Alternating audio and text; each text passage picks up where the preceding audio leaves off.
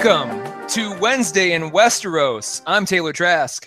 I'm Todd A. And this is our final episode of season 6, everybody. Well, no, we're going to do a recap too, aren't we? Yeah, we are discussing the final episode of season 6, but we will do a recap of Wednesday in Westeros. Yeah, so maybe on Wednesday. Yeah, maybe on Wednesday. You're hearing this early because goddamn, there was so much to discuss. It's Sunday night. Taylor finished the episode about an hour ago, maybe. Oh God. And I started it late, and then I kept rewinding parts, which I usually try not to do during the episode. But there were so many parts that I rewound to. So I was sorely tempted. I'm still stunned. I still don't even know where we start. I've said on IO9, one of the first comments I made was, it seems like every week I come here and I say, no, this is the best episode they've ever done. And in all honesty, I can say, as good as season 6 has been, this was like oh God, you couldn't get better than this. There just were so many things, so many satisfying fuck yeah moments.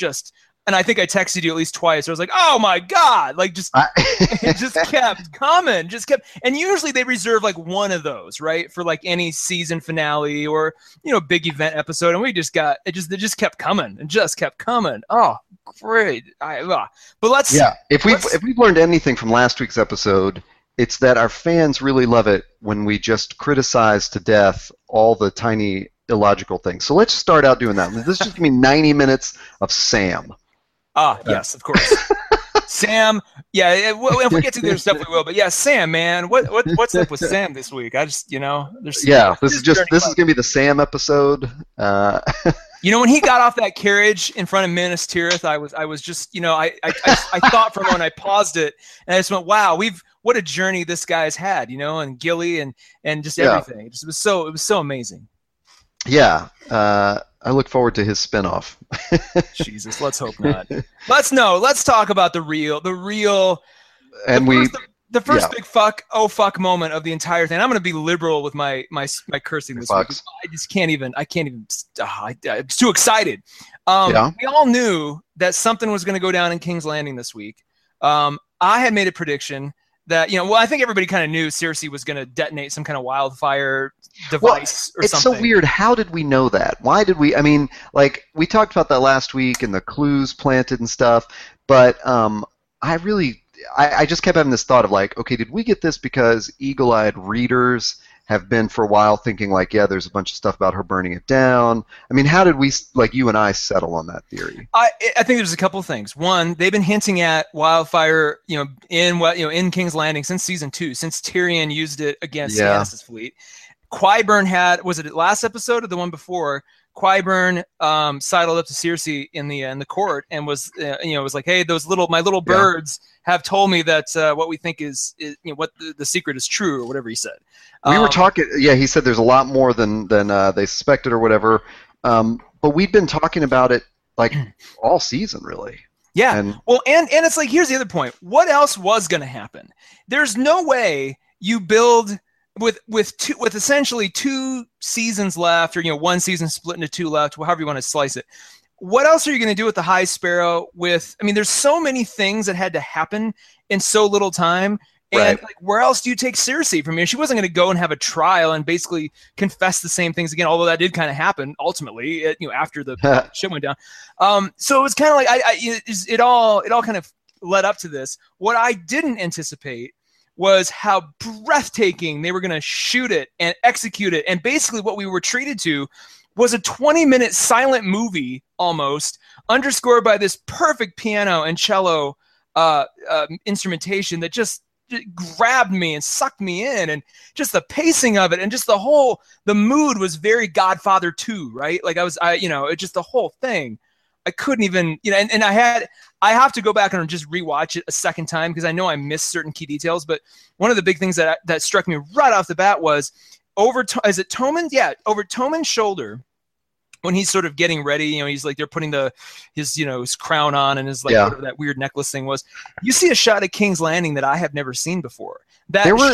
That shows it, but it shows it just it was almost like Vancouver. I never realized it was that much of a bay harbor city. I thought, the Red Keep was facing the ocean, but I didn't realize the whole thing was kind of in this sort of sound. inland sounds. That was just breathtaking to see that shot. Yeah, there were. We've had a couple of small glimpses. I think maybe I'm just remembering the previews from episodes of the season because I remember that view of the Sept. Mm-hmm. But I noticed the same thing, and I promise I'm not jumping us ahead. But when Sam rolls up to the Citadel, whatever the hell that city is called, my brain cannot think of any of these things right now. And even the Winterfell, like watching Melisandre ride away, which we'll get to both those things. But there were definitely these huge, expansive views. Of course, you noticed this was directed by our favorite director, Sapochnik, from last week's episode. From last week, yeah. I noticed as soon as this kicked in, as soon as they started framing this first 20 minutes in the way they did, I was like, oh, man, he's bringing the A game. Like, he's as good as last week was. He's like, and that was my favorite part. So last week was, and since we've had a week to kind of hear everybody's thoughts, I think it's universally pretty much thought of as, one of the top 5, if not the number 1, battle committed to film ever, right? Oh, yeah. The intensity and the visceral nature of it. So for him to go from that tone to like, I'm going to slow this down and I'm going to give you a puzzle box that just unfolds, and I'm going to give you this ballet, this ballet that's going to unfold. I'm actually watching in the background while we're talking, and the other thing I was going to mention too, the inside shots of the Sept. I've never seen the Sept look so good inside. Like they kind of do that floor to ceiling. You get to see like the big statues, like the Gotham City statues, like holding up the roof or whatever it was. Like just the look of that is gorgeous too. So are you talking about the 7, like the gods, the statues of the gods? Yeah. They definitely looked much bigger than they have before. Yeah, and I don't think they've ever shown us that view before. Yeah, it's funny too because it's become such a central location this season, and last season to some extent too. And they've definitely improved on how they're shooting it or creating it with pixels. But it's funny because so many scenes happened there that we just don't connect with that being that location. I mean, Ned's beheading happens on the steps outside. With the crowd gathered underneath, and of course, like the Jaime raping Cersei at beside the dead body of their son Joffrey happens in that same inside, and I believe there's a part where Joffrey, one of them leads Marjorie around. Like I think Joffrey is pointing out the stuff. I can't remember if that's in the Keep or in the. No, that's in there. In the Sept. I think it's in the Sept. Oh no, wait. I think it is in the Keep. But they got married in the Sept. Tyrion and Sansa's wedding I think was in the Sept too. I mean, there's all kinds of Sept shots that we've seen, but nothing like this. Like I'm watching it right now, and there's just these almost like Dutch tilt shots of the High Septon, and you see like just the gods towering above him, like just the whole thing. Yeah. Shot so lit so well, scored so well. And again, I really like how it's become like it's this location that's so interesting, Yeah, but I'm right now, so just because I'll rant for hours on this, so I gotta keep it short. But right now I'm watching Loras. Did that because we knew his trial was going to happen too? Did any of that shock you or surprise you? What was going through my head as that was happening. So we're talking about when Loras was on trial and confessing to his sins. There were several shots to Marjorie, and so I just kept thinking, this is the game that Marjorie has set in motion. This is her little game. She's talked Loras into this, and then I felt like when they carved the 7-pointed star when they Inglorious Bastarded him, when they Hans Landed him, or whatever you want to call it. I thought you were referring to Lancel with your note about Inglorious Bastards and the fire. But yeah, so when they carve the 7-pointed star into his head, and she says, "You mutilated him. You promised me you wouldn't do that." I thought like, okay, so she has struck some deal. So that's kind of what I thought. I mean, I definitely didn't think he's sorry he got caught, but I felt like these are not the words of a man converted. These are the words of a man trying to get out of worse punishment. Well, and it was just shocking that they went that far with it, that they actually and I was surprised that it was an Inglorious Bastard. I thought it was like a brand. I thought they were going to whip out like a branding iron or something. So when they started carving, I was like, oh God. There's a shot of Lancel a couple seasons ago where he's carving it in his own head, I believe. And so that. But I mean, not to get too far off on that topic, but I did think it was weird that like someone would forcefully carve that into a faith militant's head, because it seems like the whole point of that would be the person voluntarily does it, and that makes it even more hardcore. It's not like a brand. It's like it's the albino in Da Vinci Code who's got all the things carved into him, or it's Nightcrawler from the X-Men who's got the things carved into him. That's a great point. Yeah, you're right. Actually, I thought it was going to be self-mutilation.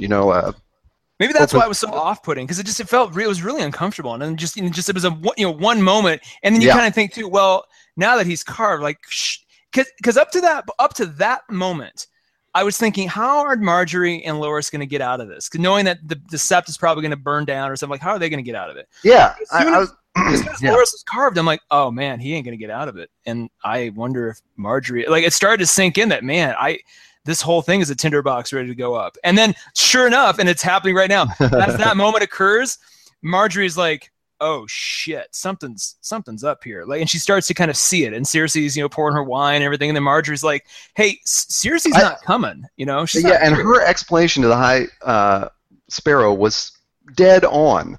And it was one of those times where exactly the information that needed to be said was said out loud in a very clear way of like, Cersei knows the ramifications of not being here, and she is still not here. That means she is doing something else. Like, that was so perfectly logical, and it's not a thing we normally see in Game of Thrones, Well, and that line exposes the High Septon's weakness, which is he gets way too pompous and he loses sight of the bigger of what's going on. Like, he finally has his moment where he's like, yeah, everything's going my way, and he drops his guard too much, And it was such a good performance from Jonathan Pryce, because so many times while Loras is confessing, you just see this like little smile creep out of Jonathan Pryce's face, like just watching him be, Loras be humiliated. It was just so subtly done that I totally bought it. Like, yeah, he's not going to believe the worst of Cersei at this moment because he's so high on himself, which is another thing we've been saying all along, is that he's not as humble as he appears. He's in this for his own ego anyway, and so he's bought into his own hubris at this point. Yeah, exactly. And then they get Pycelle. One of the little so two of the little birds, which was interesting for reasons that we'll touch on a little bit later. I wondered what was going to happen to Pycelle. It's interesting he was dispatched in that way. Did you think that? A little bit. I honestly didn't think he was. I thought he was being led to safety at first. I thought he was like, they're like, oh, we're gonna keep, he's been loyal enough. We'll put him aside. But as soon as Qyburn showed up, I'm like, oh man, he's done. And then when all the little birds come out of the darkness with their daggers, I was like, Jesus, like what? Well, there's this obvious what kind of candy did Qyburn promise them to do? Oh man. There's this obvious parallel between the Lancel and Pycelle running down into, the underground. Mm-hmm. So I mean, my brain was like, why are these two? What's going on? I didn't. Whereas Pycelle was requested by one of the little birds, who theoretically, I guess, he would have recognized. Yeah, it might have been like one. Like he's kind of like, I get it. This is one of the little birds that Varys used to have, or something. I mean, I would assume that he would have put a couple of them in his employ as well. I wonder. They turned on him. And then, but Lancel I thought was great, because it was like, oh, they obviously that kid was seen so that someone would chase him into the catacombs. Oh, surely. And that one I just thought was really did exactly what it was supposed to do. It was really well done, and just the drama of him getting shivved, so that he has to crawl to the wildfire. Because my whole thing was like, how is the wildfire going to detonate? And I'm like, because he's holding the torch, maybe when he falls. But when they get to the wildfire and you see the candles have been dripping down this whole time, I'm like, oh, brilliant! Just God, that's what I started just clapping out loud, just spontaneously, like and that's when I was like, man, Cersei. And you think about it, all of this was of Cersei's design with Qyburn's help, obviously. Yeah. But you go back to that conversation she had with Elena Terrell, where Elena's just giving her like the blunt, honest truth, like, you're the worst person ever known. But Elena tells her, she's like, what are you gonna do? Kill everybody yourself? And I'm like, oh God, it's gonna happen. It's absolutely gonna happen. And then Marjorie, and it's happening right now as we're watching. This is kind of a pseudo commentary track. Well, like I got to back up. We got to back up, and just to hold true to form and criticize everything we can about everything. All right. Lancel gets shivved one time, and he's a goner. I'm gonna say it was like a main across the narrow sea. Arya can get stabbed repeatedly in the belly and even have it twisted, and she can still jump out of windows and stuff. So obviously, the Faith Militant's training is not as hardcore as Lady Crane's medicine. Like, what if Lady Crane had been there? She could have totally saved Lancel, and this all would have been for naught. Come with me, you silly boy. She says, "Is fly out of there." She pulls like an Apocalypse from X-Men, like warps there and like pulls him out. But yeah, he's but I think the way they just showed him like crawling. I wonder if they didn't like slash his Achilles heel or something, like, because he visibly could not walk. He falls and he's like, I can't walk anymore. It was just the one good stab. I mean, that kid was obviously a trained faceless man. Let's just hope so. It would be awesome if that kid came around the corner and like pulled off his mask and he was Jaqen H'ghar. It's like, yes! Yes! I would have forgiven everything Jaqen H'ghar related this season if that had happened. If that kid was like, yep, a man knows no age, and like pulls off the head or the face. Were you rooting for anyone to get out of the sept once it gets to the point where he's crawling towards the melting candles?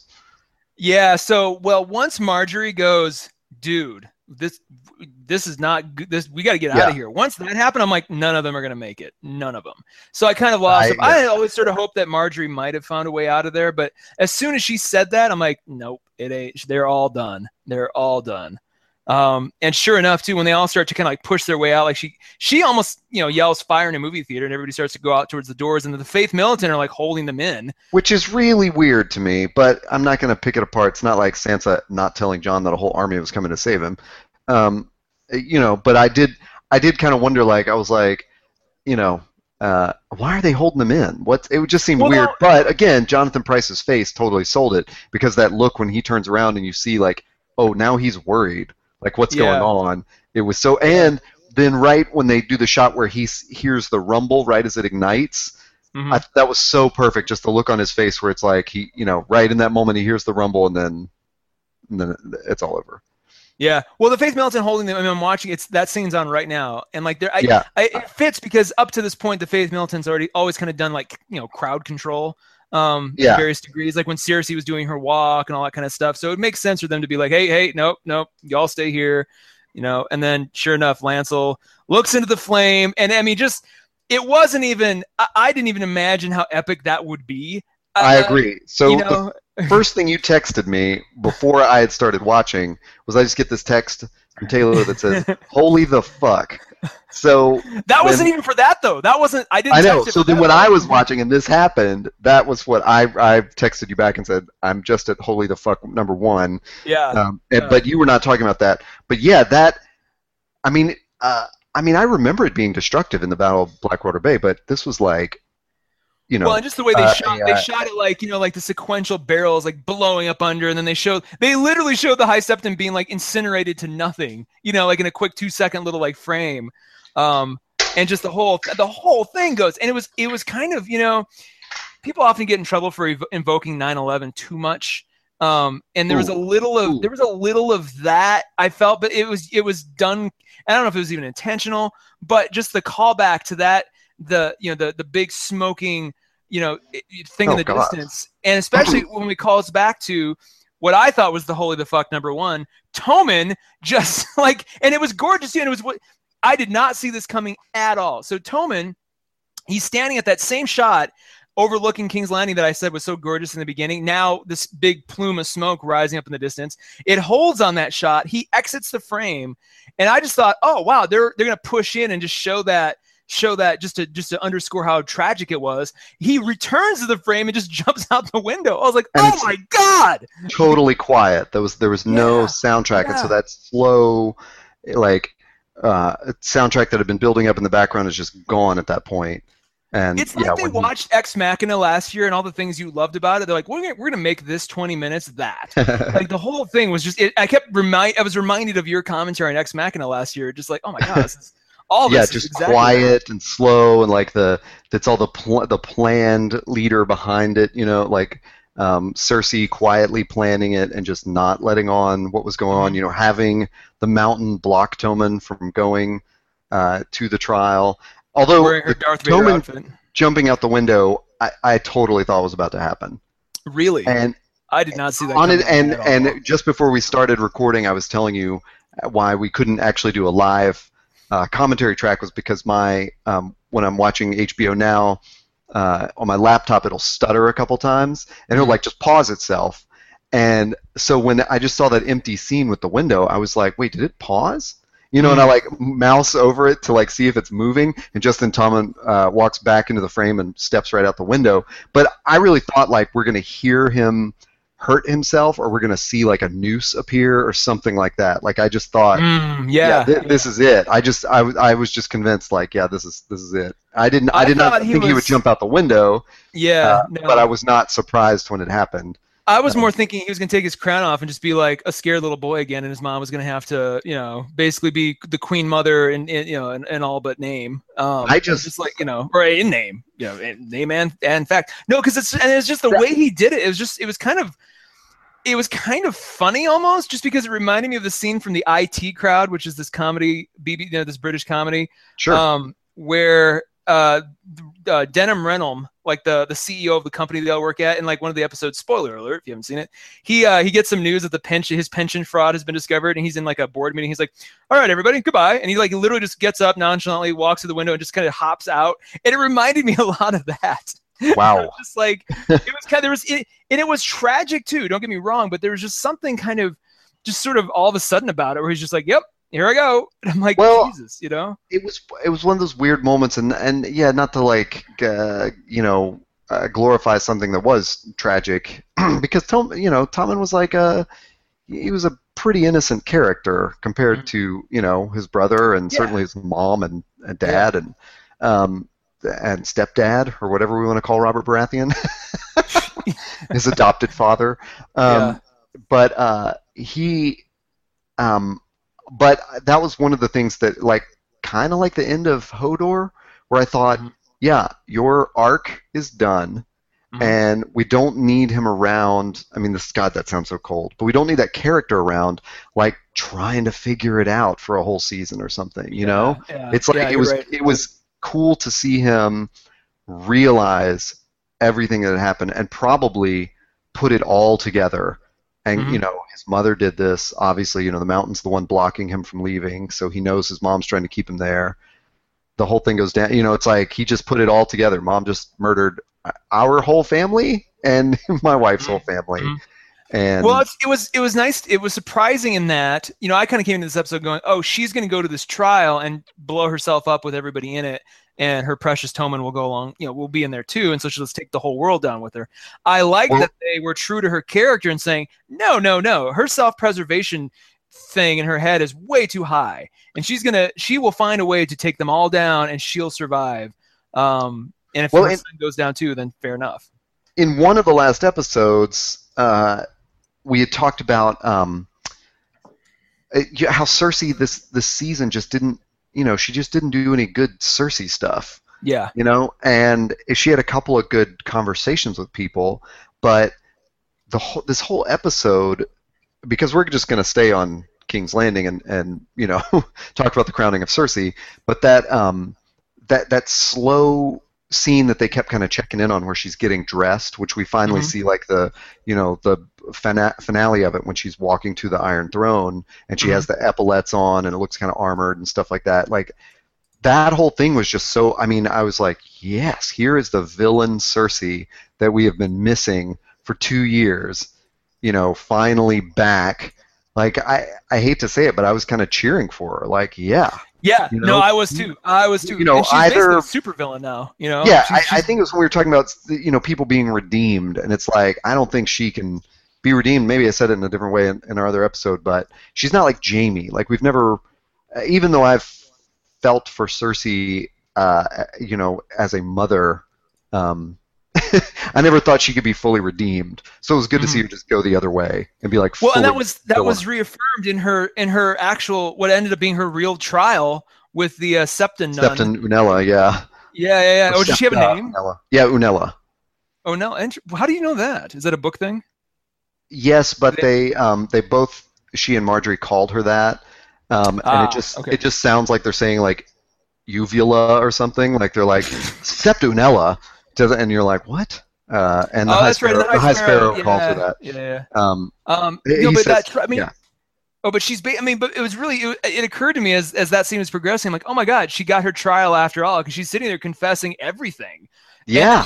And she's like relishing. She's like, and guess what? It feels good. It feels good to fuck my brother. It feels good to kill everybody. It feels good to torture you. How about that? And I'm just like, man, it was almost like her affirmation of like, I am not a good person. And it was kind of a continuation of her discussion with Olenna, where Olenna's like, you're the worst person I've ever met. And I'm beginning to wonder if that was like, if Olenna didn't push her over the edge, right? Maybe Cersei was still kind of clinging to some hope that she could, Littlefinger her way out of all this. And then Olenna's like, you're the worst person ever. What are you going to do? Kill everybody? Fuck you. Goodbye. And Cersei's like, you know what? I'm going to take her words to heart, and just kind of like went with it. Well, yeah, I'm sorry to interrupt. Well, I was going to say, we get this incredibly satisfying scene that was an echo of last season, which was not, was it the finale? Was her walk the finale last year? I think so. No, I think it was the finale. The finale. So we get this incredible echo of last year, where now she's got the septa, basically in chains. She's like, confess, and then as she's walking out, as the mountain comes in, which is, again, I don't think they've ever referred to him as Sir Robert Strong since he was introduced. Yeah, exactly. They're like, this is Sir Gregor Clegane. Here he is. He takes off his helmet, which was like, I didn't expect that at all. Yeah. And then she's just like, shame, and then you just shut the door. I was fist pumping in the air for Cersei at that moment, because I'm like, wow, man, she got everything she wanted. There it is. Well, so I didn't totally get her rationale, which is a dumb word to use in that moment, for capturing the septa and torturing her. Mm-hmm. It seemed a little like, I guess it was all for the confession. That was all like a plot device just to get Cersei to confess to all her sins. Oh, but come on, she's had it out for the septa. Like, as soon as Robert Strong, quote unquote, was revealed to her after her walk of shame, the first person she thought of in terms of revenge was that bitch. Get it. As soon as I figure out a way to get her, I'm gonna take her. And like, I would have thought that the High Sparrow would be the one that, But whatever. Like I said, I'm not trying to pick that apart. The other thing that I think we definitely had like predicted, or at least jumped on the bandwagon for, which did not happen, was that wildfire didn't go totally crazy and burn the whole city. Yeah, true. There were a couple of scenes of like when the bell comes like crashing through a wall, and you see like the flame sort of lick out and hit a couple of citizens on the street, where it was like, I kind of had that thought of like, oh, holy shit, the whole city is going to catch on fire. But it really was like a bomb. It was not. I'm glad it was not a fire. I'm glad they showed stuff like casualties too, like like unintended casualties. Like it blew out. It wasn't just it wasn't like a magician's trick where it was just like, hey, in this exact vicinity and nowhere else, like it hit other parts of the city, to the point where when they cut back to it a few times, you could hear still, I think when Jamie even looked on and saw it, there were still people screaming and just like, oh no, say help us.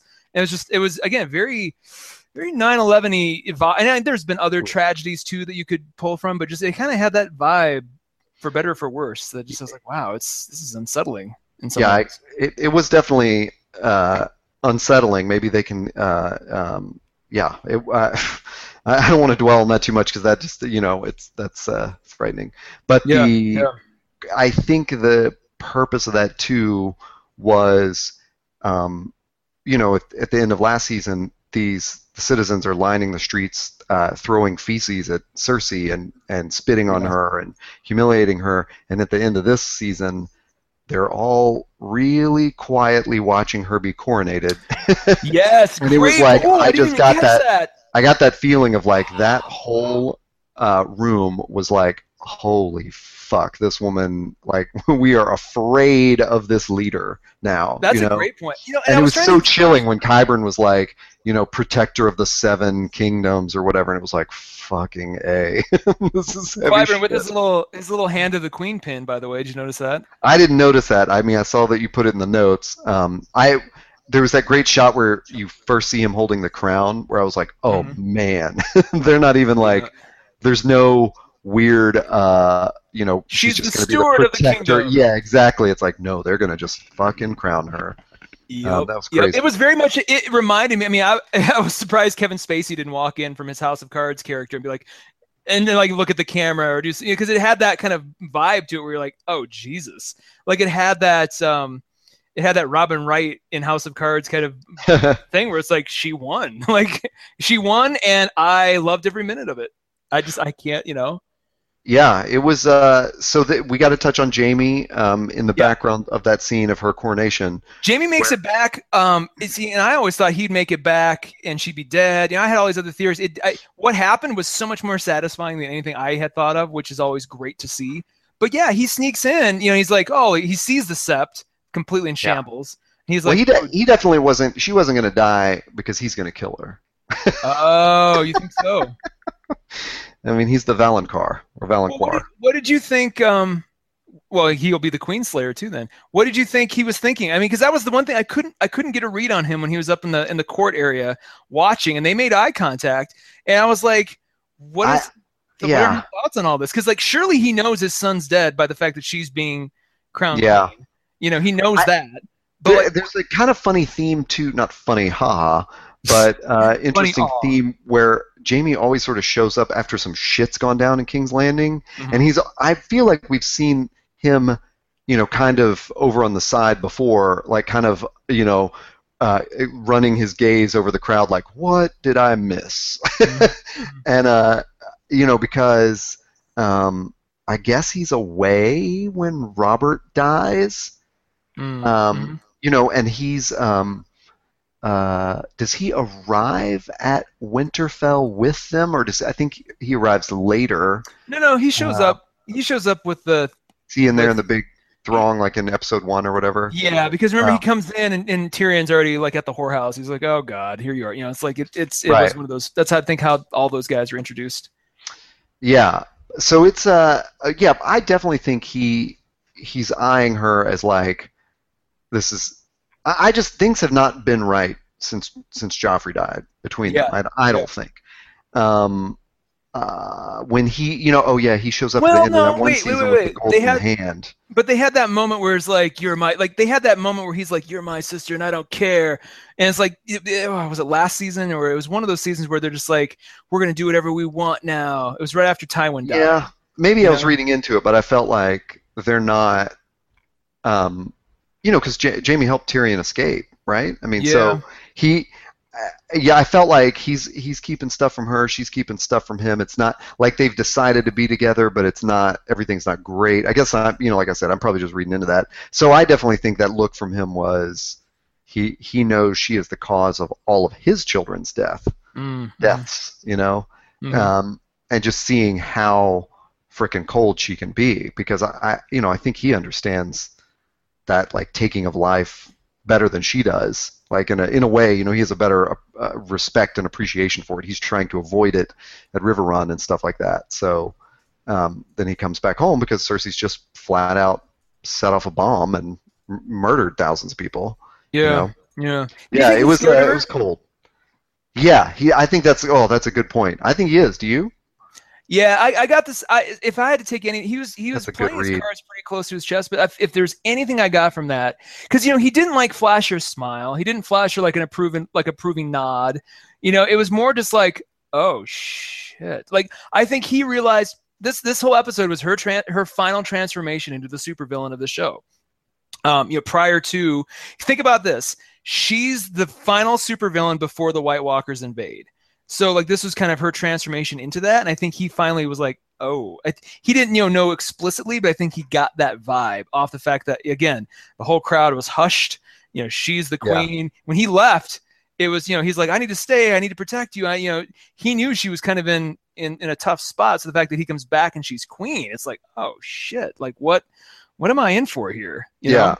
Yeah. But let's take Jaime as a jumping off point to the twins, because the scene with him and Walder Frey there was only like one or two moments in this entire episode where I was just like, what's happening? And I think that scene was one of them. We kind of like, even in the preview, we were like, what the hell is going to happen? Why are they together and saying, the Lannisters and the Freys and their guards and. Yeah, and it was sort of foreshadowing that Walder Frey isn't as hot stuff as he thinks he is. But it kind of felt like a waste of time compared to everything else, but not in a major, distracting way. It was just kind of like, oh, well, this is, what are we gaining from this? I guess I could see that. I did when it was just Bronn and Jaime like sort of grab-assing. Well, actually, let me back up, because I actually forgot about that. That's great. When Walder Frey was he gives his whole speech about like how tough they are, and then when Jaime just puts him in his place, I thought it was like, to me that was sort of the the minor league equivalent of Olenna putting Cersei in her place. Jaime saying nobody's afraid of the Freys. Like you're a joke. Once if the Lannisters have to keep coming to retake Riverrun, then you've never taken it. You are worst. And I thought that was super good. And then, so if we can, and then if we want to jump to the grab-assing. Let's do. Yeah, I thought. Let's jump there. When I was watching it, and there was this woman that kept eyeing Jaime Lannister, my thought was, well, thank God, here's Arya come to kill them all. Oh, interesting. You saw that early on. Wow. And I guess you didn't see that coming. So dude, that was my second. That gave you like the fuck. That was my second, because I wasn't even expecting that in the slightest, honestly. And I don't know why. Maybe I'm just slow, but I thought surely they'll put her off until next season, and she'll have some kind of. I thought that was going to come much later. So the fact that happened already was like, that shows how aggressively they're charging forward. Yeah. Well, we had kind of guessed that. You didn't share in this. I think you scoffed at the idea that I said she could make it to Winterfell before the Battle of the Bastards. Dude, she almost did. Ramsay. The twins. I know. She practically could have. So, it kind of begs the question of how fast Daenerys' ships can get there. Well. I hope they just take the summer and then they're there. No, we'll get to this. But somebody in IO9 made a great point when I scoffed at the fact that Varys was already back in Marine to sail on the ships again. They're like, it's called the Narrow Sea, not the incredibly long takes a year to get there. Yeah. I'm like, fair enough. So, Yeah, well, it's just so funny because it's like, how long does it take Sam to get somewhere or whatever? But yeah, so Arya made it back pretty quick, and I didn't go, that's Arya as soon as she served the wine to them, but there was a point where Jaime, literally this was one of the points where I rewound it, where Jaime just sort of distractedly looks at her and she's giving him this meaningful glance, after Bronn has gone away. Was that still Arya? Was that Arya as? Yeah, and that was the moment where I was like, oh, that's Arya. That's why that girl is staring at him, because that's Arya. Think of that, Jesus! That went right over my head. I was so bamboozled by the. Not at all. No, I was so bamboozled. The girl that served them the wine and not at all. Yeah, and Bronn says you don't even have to try. You're just the steak, and they're all the little birds pecking at you or whatever. And yeah, I remember that. That never. That was the same girl that serves the pie to. Walder. So then I got to mention that the Walder Frey pie thing is this awesome payoff for readers, because there's a secret, not secret, but there's a fan theory that's one of those other things that George Martin has not written directly in the books. It's like he's just kind of written around it, where Lord Manderley, or Wyman Manderley. Who is that? Well, he's the white-bearded dude that says King in the North first and puts his sword down. But that when he goes to the Bolton's wedding, in the books, Walder Frey also goes to the when Ramsay marries Arya, the Jane Poole disguised as Arya Stark, the Freys go to that wedding at Winterfell, and Manderley serves this pie, and book readers there's been this theory that baked into the pie were his sons, because Manderley had made all these comments about how he was going, he knew where the sons were, and he was going to have them killed and bring a special gift to Walder Frey, which would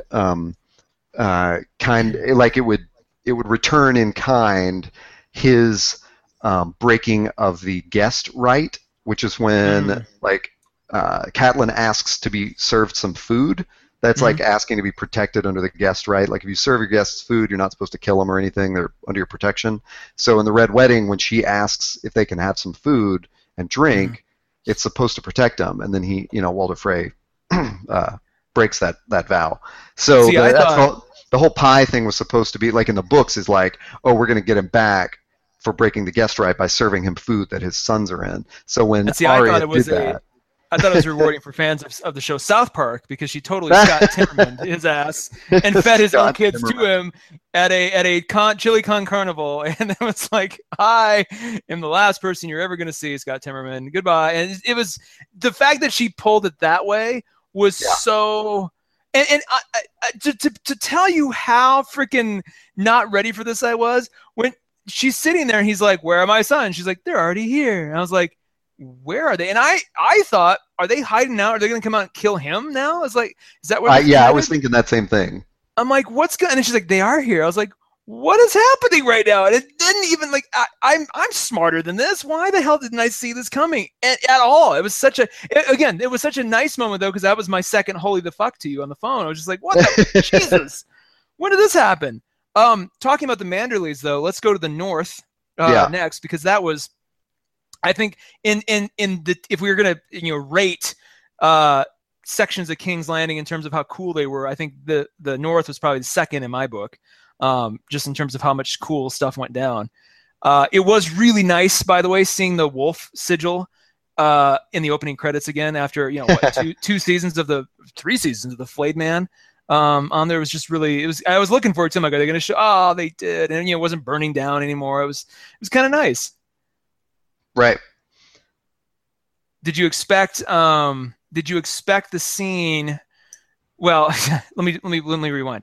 I was very grateful the season didn't end before we got one final sort of kick-ass moment from Lady Mormont. Oh man, no kidding. I was a little bit worried after last season or last episode. I was like, man, she didn't have anything to say. Yeah, her resting bitch face to Ramsay was priceless, but she didn't say anything else. And good Lord. So the fact that she's the one who's like, listen, all you assholes, none of you were here when we had to fight. So you all better step up now. And then my favorite line was when Lord Manderley goes, he kind of stands up and he's just like, Lady Mormont speaks harshly, but truly. I'm just like, that sums her up. I want that on the t-shirt for my next Comic-Con, because that was so good. Yeah, I mean, I really was hoping for a Queen in the North moment there. That would have been great.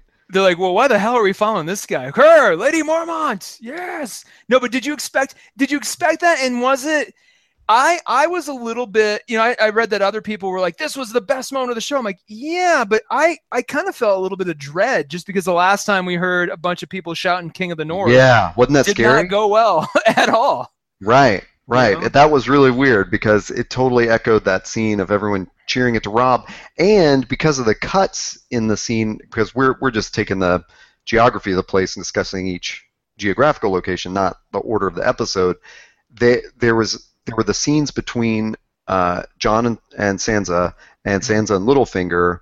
Sansa saying the White Raven had arrived, and so winter is here. And which, by the way, that's like 4 episodes late. Pycelle said that, like in episode season goddamn 2. Remember, they're sitting there at the small council, and he's like, "And that concludes the longest spring we ever had, everybody." Great job. That was like, I thought that was already established. Like, what the hell?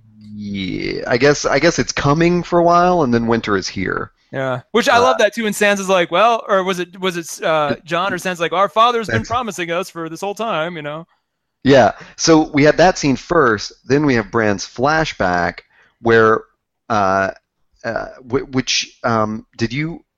I mean, were you into this? I This thought it was flashback? rushed, man. I was really surprised that we, as many kick-ass Oh. brand things we've had this season, our final look at him was, oh, and here you go, and I was kind of wanting more with Benjen, just more. Yeah, that was the part I thought was rushed. I thought, But he was gone for so long. Let's spend a little more time with him and learn about what he's seen and been through. But the fact yeah, that he drops him off, not even at the wall, like he drops him off at the freaking wirewood tree or weirwood tree or whatever, and then yeah. Bran's just like, oh, I got to do this, and Well, it wasn't even to be like, oh, I got to see where my family is or what's been going on. Oh, I got to go back to that thing that the Raven said not to look at. I got to do that real quick. And I'm just like, really? That's what we're gonna like just jump to inexplicably, I guess. that's funny because I see in the show story plot how that doesn't make sense. Like, why would he do this now? Why wouldn't he sort of peep to see where the White Walkers are? Yeah, yeah. But in the viewer logic of what the hell ever happened in that tower, like that's exactly where. I mean, not that I thought he was going Oh, to I go get there, it. but when it went to it, I was like, thank God we're going to have some resolution on this. But before that, Benjen did explain that magic in the wall, which we talked about several Yeah, episodes ago. yeah. So that was super gratifying to me to know that is in the show. It's that the rules have now been established, and we don't know if once Bran crosses, it'll bring the White Walkers in because because he's been marked by the Night King or what. Do you imagine a scene next season where Sam, because the only reason for Sam to exist as a character is to discover shit about the White Walkers. I've decided. Like, there's no other reason. They may try to string Gilly along, but like the only reason he's there is to learn stuff. Do you imagine a scene next season where he's in that massive kick-ass, Hogwartian library, and like he reads something about the magic of the wall, juxtaposed to Bran crossing the wall, which is what would allow or maybe he finds out about the Horn of Winter or something. But like, I feel like we didn't get it, and I was a little premature to suggest we might get the wall falling down this season. That was kind of silly of me, but I think the Ned's head next season is going to be that. I think that's. I'm serious, because where else do you go? And they've got to start raising the stakes. And for the record, I really want to see the wall crumbled, the model wall crumbled in the opening sequence. I think that would be shocking. Well, should we talk crackpot theories? Because of course. I love the idea that that's Sam's purpose in the show, is to find something in the Hogwarts library, and go. I knew it, or whatever. This makes so much sense. It puts it all together, and then he's got somehow to inform Jon, who is probably in the throes of battle at that moment, of what's going on.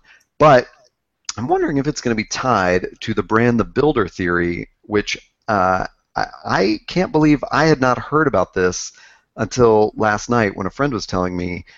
In that big coffee table book you got, The World of Ice and Fire, apparently there is a drawing of Bran the Builder, who built the wall, of course, infused it with its magic, also built Winterfell and not Dragonstone, but Storm's End or something. So we assume those castles and that wall are magic to keep the White Walkers out.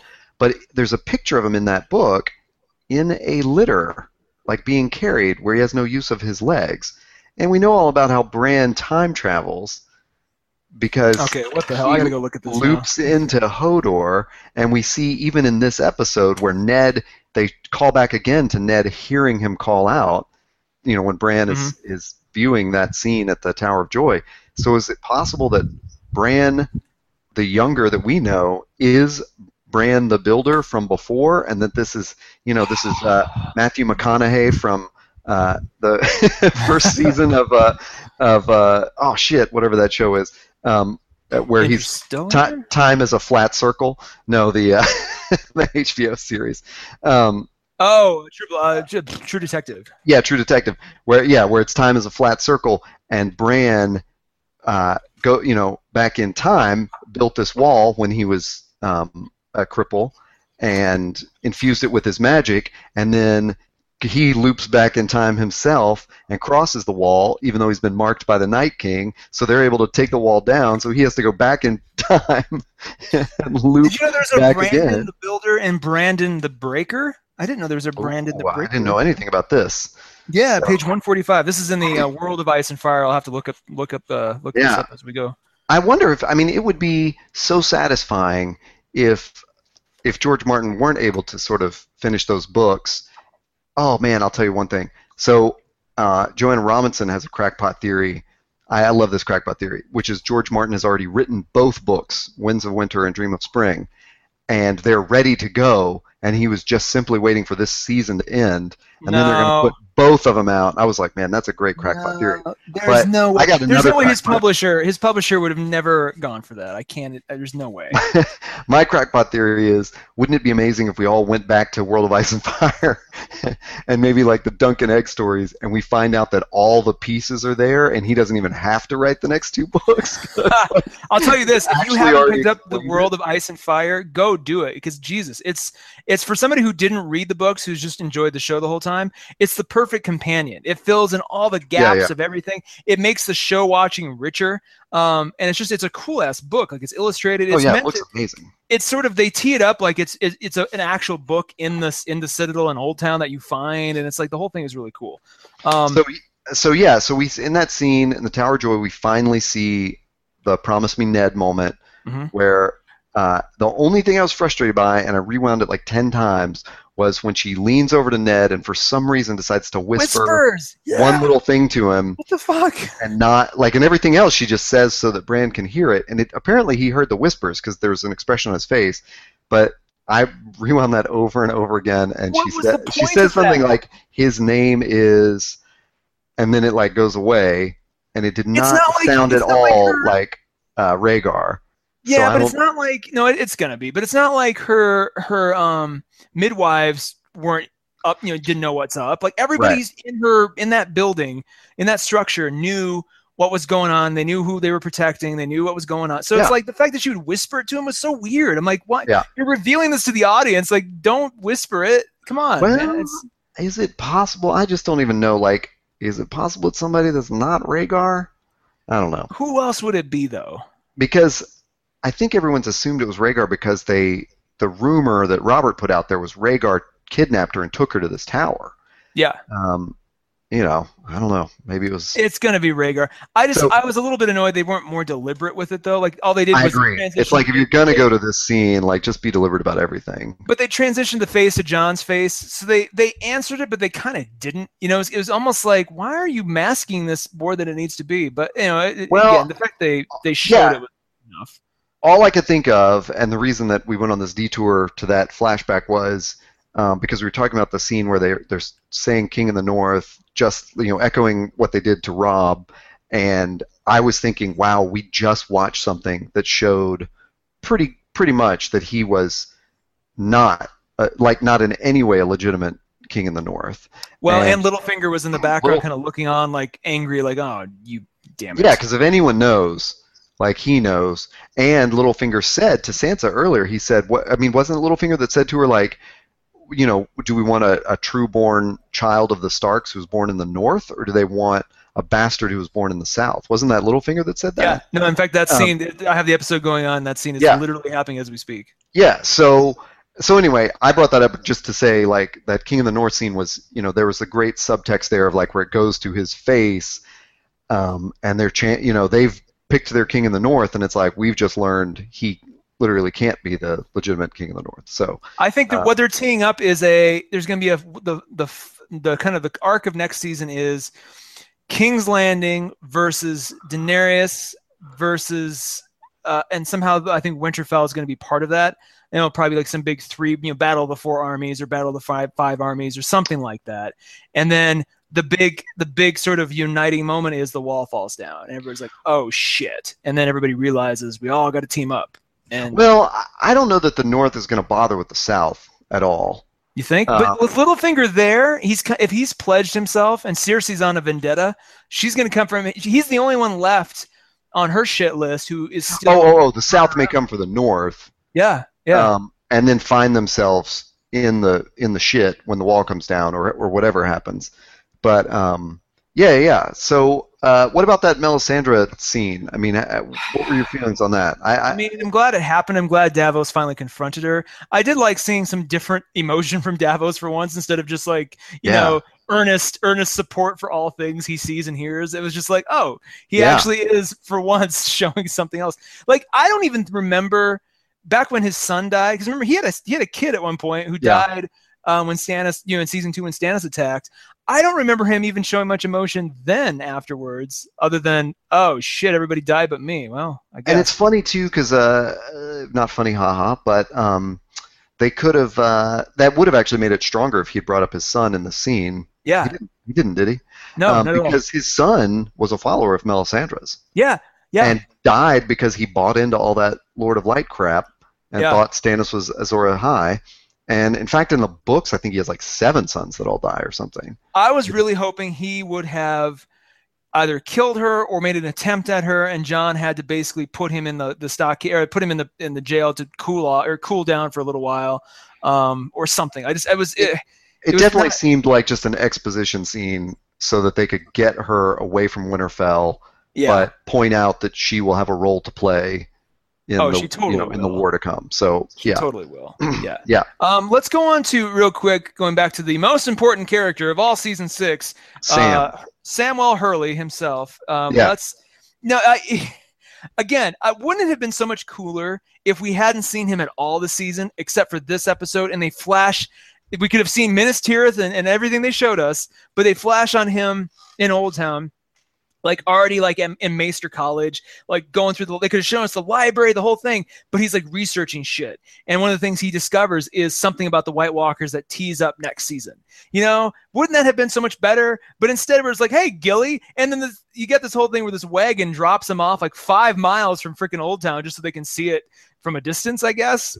It's like, why didn't you take him all the way to the town? That was a little bizarre, but they, and so they're looking at it. He walks in. I will admit though, I did like the scene with the receptionist Maester. That dude, that actor is my other favorite new face besides Lady Mormont this season, just because he was so like, you could just tell he's like, excuse me, like you could have shot that scene in like the 1980s and that character would have been the same guy, right? I swear this director is just leagues above some of the other directors we've seen for Game of Thrones, because in both these last 2 episodes we've seen stuff that's been funny for the show, but it's not like corny. Where in other episodes when we see something corny, we just kind of groan, like it's like, oh, you just broke us out of the moment. But like that guy was really funny, I thought. I mean, it was just even when he like opens the book and like puts his finger down and scrolls down the page and is like, this says Jeor Mormont is the Lord Commander. It's just like, the sort of slow bureaucratic way that he's going to contradict this, this guy that just showed up at his door. I thought was, like that was just perfect. It was very amusing. Then when he was like, "No women and children," good grief! It's just like, they walked off. I was like, "Oh man, But I mean, what did you think of the? What did you think of the Hogwarts library? Was that? I mean, it was cool to see. I mean, was it necessary? Did we need to spend 10 minutes? Didn't you know what was going to happen? That was kind of how I felt. Of like, oh yeah, Sam loves books, and he's going to leave him in the library, and he's going to find out that this library is the whole, like it's going to be as big as the building itself or something. I knew, not that I knew it would just go up. I just thought like he's going to see so many books he's never seen, and I really thought there was something else coming. I really thought like, well, that other guy's going to come and talk about the discrepancies in the, in the record with Sam or something. It was just weird that he glimpses up, and then of course, not that I disagree with the Minas Tirith, or what's that place called? Tirith. But I'm going to say I think it's Barad-dûr. Like this is Sauron's tower with the flames, little smoke at the top. pre Sauron Barad-dûr, where it's just like everything was good. All the birds flying in.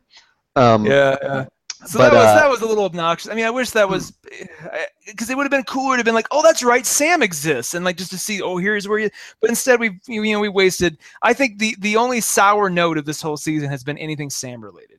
where it's just like, oh, Has he only been in these 2 episodes though? The Downton Tarleys and then this one. Downton Tarleys, yeah. No, it was Downton Tarleys. It was this, and then there was that one of him and Gilly on the boat. Remember, like season episode 2 or 3, where it's like, hey, we're on a boat and we're sailing, and we don't. Biggest waste of time, I think, for the entire show. Now, see, it would have been interesting if maybe I'm remembering this wrong from the books, but I believe that Maester Aemon dies on that boat trip, and I believe they just put him in a barrel. So it would have been interesting if he had come into Barad-dûr rolling this barrel, and they're like, it says here that Maester Aemon is the Maester of Castle Black, and he's like, actually, he's right here, and he just cracks it open and rolls him out. The other thing that was, the other sort of waste of time this season has been anything Dorne related. I was joking though, like, well, and I was gonna say like they should take Dorne out of the opening credits and just put like Diana Riggs headshot, because it seems like anytime Elena Tyrell goes anywhere, like she owns that place so much, like we don't even need this. Who cares where it is? And so we finally get a shot of Dorne. I think this is the only time since episode 1, right, where we've seen Dorne. Yeah. They come in, they kill Doran, and then we don't see him. We don't see him, and so like when they showed Dorne in the opening credits, I'm like, oh god, of course, and I was like, I wasn't surprised, but I was like, what are we gonna do there? So when you flash on Elena Tyrell there, I'm like, oh man, this is gonna go well. And sure enough, in like 30 seconds, she dispatches all the sand snakes. Like, you're an idiot, you shut up. Are you gonna say anything? Nope, good. And just like it was perfect. It made me want I want a spin-off so badly of her and Lady Mormont, like just trolling around. In fact, if there's not one scene before this whole show's over of Lady Mormont and Elena Tyrell trading barbs or something, it'll be a waste. I know. We got to get one of those things. Were you surprised to see Varys step in from the shadows? I was surprised that Olenna was there at all, which was, I mean, it instantly made sense to me.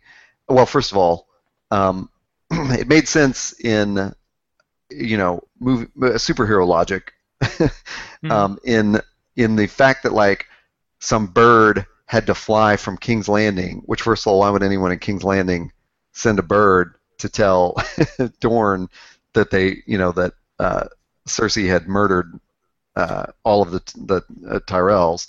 It just seemed weird that she had that information. I think Elena gave that to her. I don't think she knew that from King's Landing. I think they had invited Elena Tyrell, independent of that. And she's like, oh, by the way, Cersei just murdered everybody. It's like, oh, okay.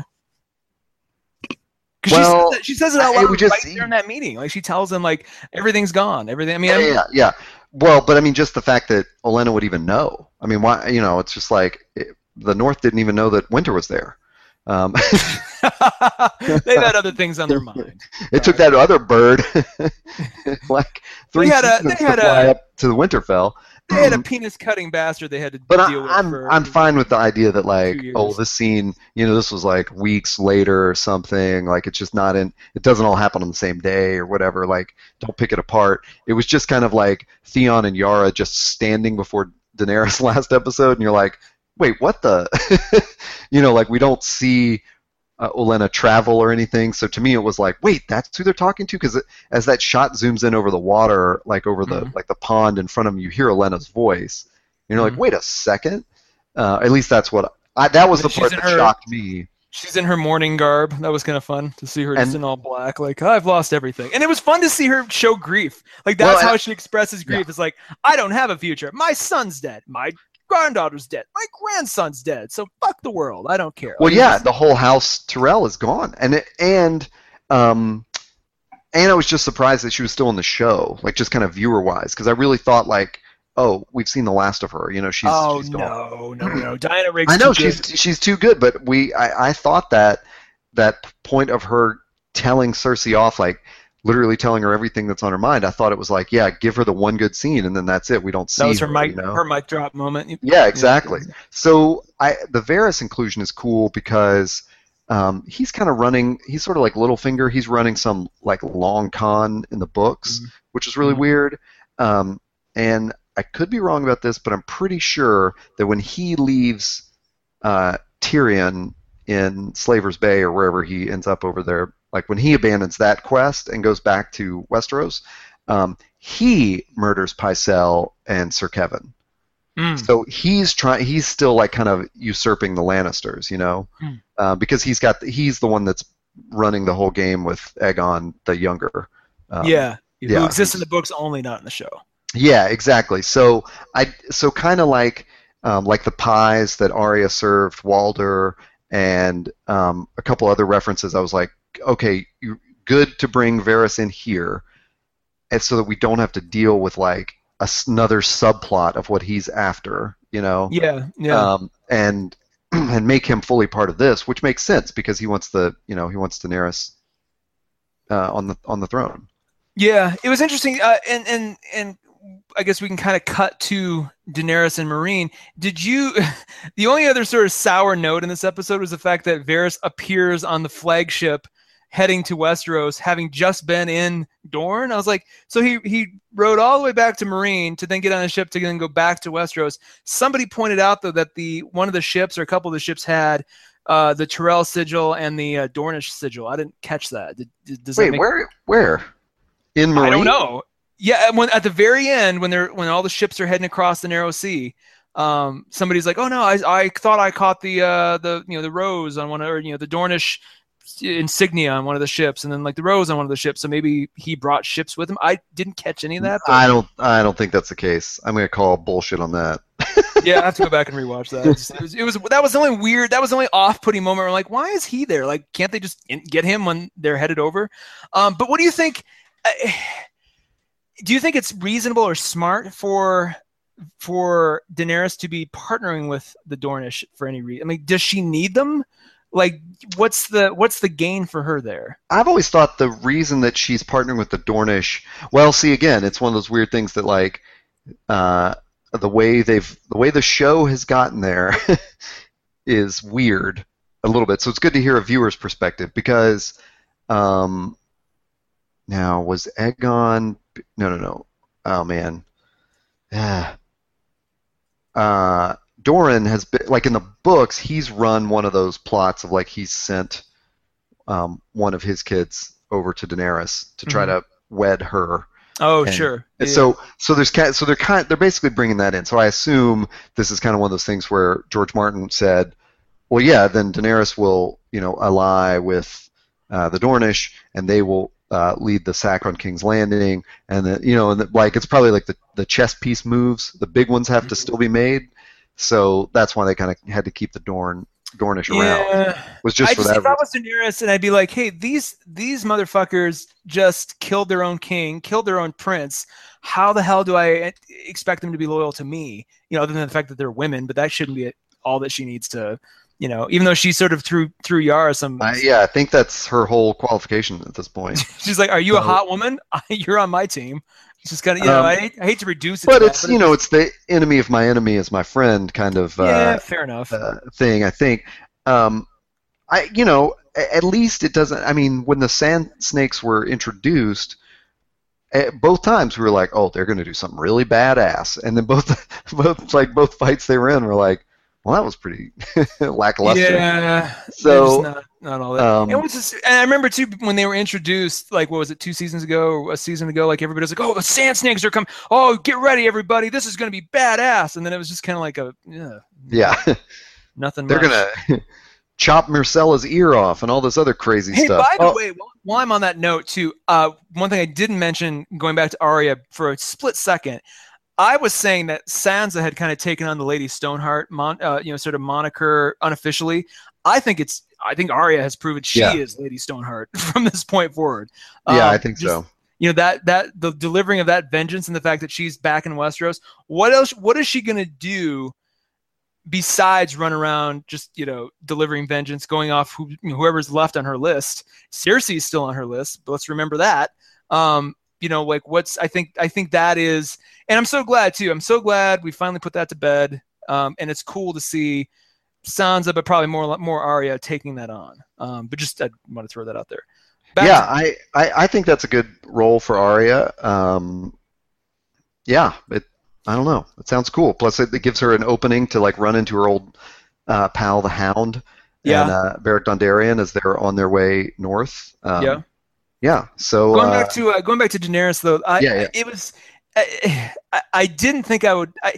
I've been kind of angry at Tyrion since he's shown up there because it seems like, and I got a lot of hate on IO9 for saying that Tyrion has not been very smart since he's been in Meereen. A lot of the stuff he's done has been pretty stupid. But that being said, I still almost teared up a little bit when Daenerys gave him his own hand pin. I was like, "Aw, man!" Just to see him back.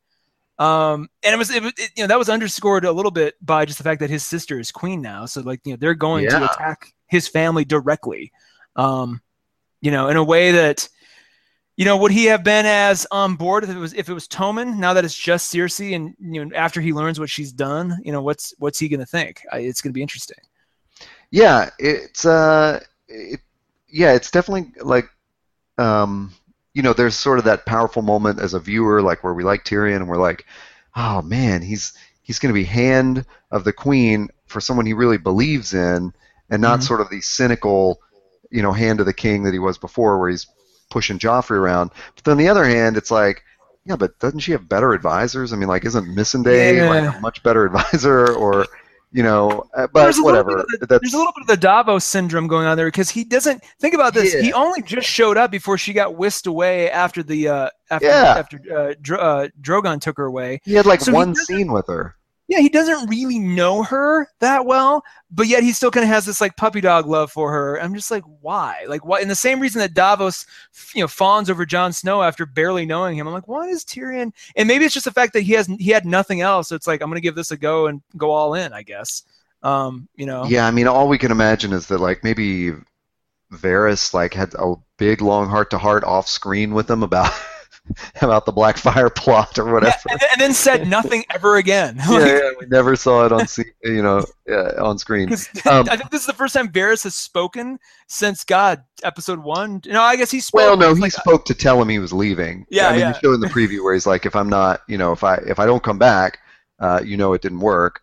For one of the most eloquent characters, it was just weird to see him. It is weird. Be like, I'm not going to say much at all. I'm just going to react confused and baffled when things happen. So he definitely disappears in the books a lot. So but back to your point about so I just noticed in the notes that you had written that thing about how did Varys get back? I mean, we were in agreement. He didn't come back to Meereen. He's in Dorne. I think some IO9. No, but he goes back to Meereen then to get on the ships to then come back to Westeros. But he's not on a ship. Yeah, at the very end, he's standing there with Daenerys and her main crew on the flagship. That's pans. No. Varys is back there. Go rewind it. I just saw it again. Yeah. And that's what I'm saying. The people on IO9 were like, he's there because it's crazy. Some of the ships were Dornish ships or Tyrell ships, so he must have sent the ships there, and then he just rounded. But I'm like, why would they not just sort of? Why would he go all the way back to Meereen, which is what this leads us to believe? Well, maybe he didn't go all the way back. Maybe they just met them in the middle of the sea and were picking up, where they're already in the middle. But, I guess, but no, I'm watching right now. He is on that ship. I did not even notice that. Yeah, he's standing next to Missandei. Oh my God! No, I just saw that. It's so weird. I rewound it and saw those yellow sails, which I assumed were Tyrell or Dornish or something. But yeah, I didn't even notice that last scene. There's a shot where it's just he's right over the shoulder of Daenerys, and I didn't even put that together. While you're watching that, what's the sigil when it first shows that scene? What does Theon look up at? Is that the Sand Snake? It's the Kraken. Okay. I believe, yeah. He looks up at sort of a thin little triangular sigil, and yeah, I think that's the Greyjoy one. Okay, cool. And then there's definitely the Targaryen ones that we see, and there's the yellow one, which I think may have. That's the Dornish one. Well, I'm wondering if it's the if it's the Tyrell one. I can't really tell if it's the Rose, which is the growing strong Tyrell one. Yeah. I don't know what the Dornish one is. Probably just a lady holding a spear or something. Is it a snake? Yeah, it is a snake. I thought that would make sense. Anywho, so I think, does that it's a little cliche at this point to have, to end an episode with or end a season with a kick-ass Daenerys moment, but honestly, it was really cool to finally see them I'll disagree with that. Because I don't think it's cliche. I think historically the last episode is super frustrating, especially last season. But in many, many other seasons past, because it's all cliffhangers about where's this character going to go? Or like, we don't see the death on screen or whatever. And this one was super satisfying from the beginning of the episode to the end. And to me, this episode and the last episode are just one long movie. Yeah. And the movie makes so much more sense as one big piece than two episodes, You're right. Even, this is the first time I have felt, maybe in this entire show, that I can wait a year, and when it picks back up again, it's like, and they could almost, honestly, they're probably not gonna, but they could pick up next season having, the invasion has begun, and we just sort of drop in on it. I agree. It feels like, okay, this was a beautiful bow on. I mean, season 6 was pretty much damn near perfect start to finish, but this was like the most perfect bow on that box. Yeah, just that shot of all those ships and just like, oh, shit is happening, but has happened. And so we can kind of just close that going. It's like closing a great book going, cool, I can't wait for the next one. Well, and it's the argument that, like, last season and whenever I brought up that stuff about the Film Crit Hulk's review of the books, and one of the things he said was, like, cliffhangers work week to week, but like season to season, they're just infuriating. And Walking Dead. Well, I was just about to say, like, that is all I heard from my friends who watched Walking Dead this season. Was I heard so many of the same reactions I heard from Game of Thrones viewers last season, which is, I'm never watching that again. Like, I'm done with it. And this whole season of Game of Thrones, because it hasn't pulled shit like that, has been amazing, And just a nitpick on that, there's that moment where Sansa says to Jon, I'm sorry I didn't tell you about contacting Littlefinger and whatever, and then he brings up, like, it's a thing about trust. We have to trust each other. And it didn't totally satisfy me, because just a moment earlier they talked about somebody being responsible for a whole bunch of deaths, and I was like, huh.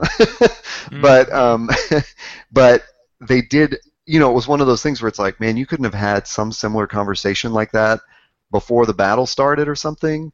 Yeah, I'm going to cut her slack. I've seen that argued since last week as well. I'm still going to cut her slack in that she did not know if the Veil was going to show up at all, if she had called. And then more importantly, she didn't know, like, imagine this. She had, if you go back and rewatch last week's episode, Battle of the Bastards, she's talking to Jon, and she's seeing Jon, with, having these logistics meetings, and she's like, hey, you're planning all this. You could ask me for my counsel. I think somewhere in that, nervousness got the better of her, and she's like, shit, he knows what he's doing. If I say this now, and instead, I mean, she could have literally just said, hey, hey, I have a plan as well. But she's like, hey, do you want my counsel? I mean, she was it was almost like, she's like, here's this warrior who knows what he's doing. I might screw this all up if I say anything. Our regular listener, Brian, argued that with me, like, how else could this have gone? And my suggestion was, she could have told him in that moment, and we could have seen Jon just unleash on her and been like, God damn it, why didn't you tell me this earlier? This is really fucking important, Sansa. You have fucked up everything. I've got these armies ready to fight, and the snow is coming, winter's coming. Yeah. And maybe Jon says, you know what, let's hold back as long as we can. Let's hold out and see if the nights come. And then it starts snowing, and they're like, shit, we got to go. And the whole thing plays out exactly the same, except we feel like, okay, Sansa's not responsible for the deaths of all these men that, okay, she did at least try to warn him, and we still get the kick of Jon yelling at her and saying that was a dumb thing you did. You can't withhold information like that, because withholding information is just so aggravating and tropey to me. But yeah, well, and we also get the satisfaction of, I mean, you're right. It would have played out. The Veil could have showed up when they showed up, but it would have been fun for the viewer to be like, oh, they're not showing up, and then they do. That would have been... Yeah, it almost would have lent that, like, that surprise a little bit more. Yeah, I'll give you that. Yeah. I'll give you that. No, that's... But yeah, let's not relitigate things. That's what we'll call the next time we do this podcast, like relitigating Game of Thrones. That'll be the summary episode where we talk about the whole season, relitigating season 6. Yeah. Well, let's. I don't want to short circuit that episode, because we are. If you're still listening, we are going to do a big recap episode of all. Yeah, on the whole season. Yeah. Yeah. Because I think there's so much to digest and kind of get us excited for next season. before we call it a year on Wednesday in Westeros. Any final thoughts on this glorious gem of an episode, of a finale? No, I think my thoughts are very positive. Like they did everything in this season that they should have done in the last 2 seasons, and all I can say is, why didn't they do that sooner? But they made you a believer again. I think that's the important thing. You came into the season going, I'm not going to watch this ever again, and are you back on board a little bit? Let's discuss that in our wrap up. I'll leave a little cliffhanger of our own. What were your final thoughts on this episode? I mean, I came again. I'll delve into this on the recap, but like as I said when we first started, I am hopefully optimistic, and every step of the way this season, with a few tiny little quibbles that I can look over, I've just been like, they've just proven my loyalty to be correct. And it's like I feel now about the show like I did in the height of my obsession with Lost, where I'm like, oh, just keep, like everything I came into this episode with expectation wise was either tweaked and made better, or was like, we're not going to do that. We're going to show you this. And it's like, oh God, that's way better. So just the fact that the show is ahead of me and my expectations and giving me something I didn't know I wanted. I didn't know I wanted a Godfather 2 style, like 20-minute, silent film of like Cersei fucking shit up. Like I'm like, thank God they did it that way. They could have done the traditional, like they could have taken that whole sequence and broken it up. Like, hey, we're going to show you Loras' trial. Now we're going to cut to Jon. Now we're going to cut to Daenerys. Hey, we're back again at the Sept. They're like, no. Start to finish, here it is, and it's going to be glorious. I'm just like, you guys, thank you. Thank you for that. That's all I can say. Yeah, it was anytime they defaulted to making things more cinematic, they succeeded. Yes. And I know it's like, there's money constraints and all that kind of stuff, but they definitely figured out this season. I think they figured out this season with the Door episode and in the last 2 episodes how to do cinematic with personal stakes. Yes. And it always seemed before like it was one or the other, I guess. Well, I don't know. I'm backtracking even on what I said. But, because I think there are like good parts of like Tyrion's story in the battle for Blackwater Bay, and, but like when you think of the 2-episode like Wildling assault on Castle Black, like I don't really remember there being any, besides Ygritte dying. Mm-hmm. It just, it wasn't like they were telling another story within that. It was really Hardhome. Or Hardhome especially, yeah. Yeah, you're exactly right. It was either that, or it was Tyrion and Pod and Bronn sitting around shooting the shit, and that was really fun, or it was like those kinds of, but it was never both at the same time, and you nailed it. Like these last several episodes, but the Door and these last 2 specifically they struck that balance. They looked better and were executed better than we've ever seen. I'm sad I didn't go find a theater that was inevitably showing this tonight and just watch it in the theater, because I bet it plays so well on the big screen. It was pretty amazing.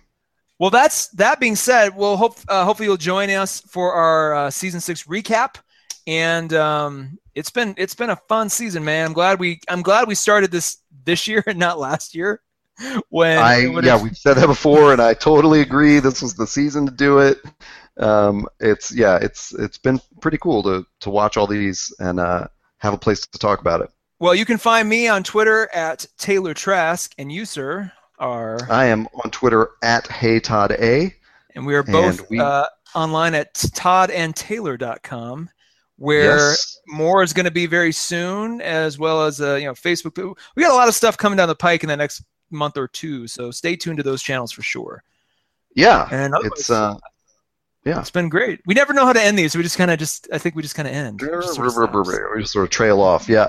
So, but follow us on Twitter and stuff to hear about whenever we do that recap show, because we're hoping to have some special guests and all that kind of stuff. So yeah. Don't forget to leave, man. All right.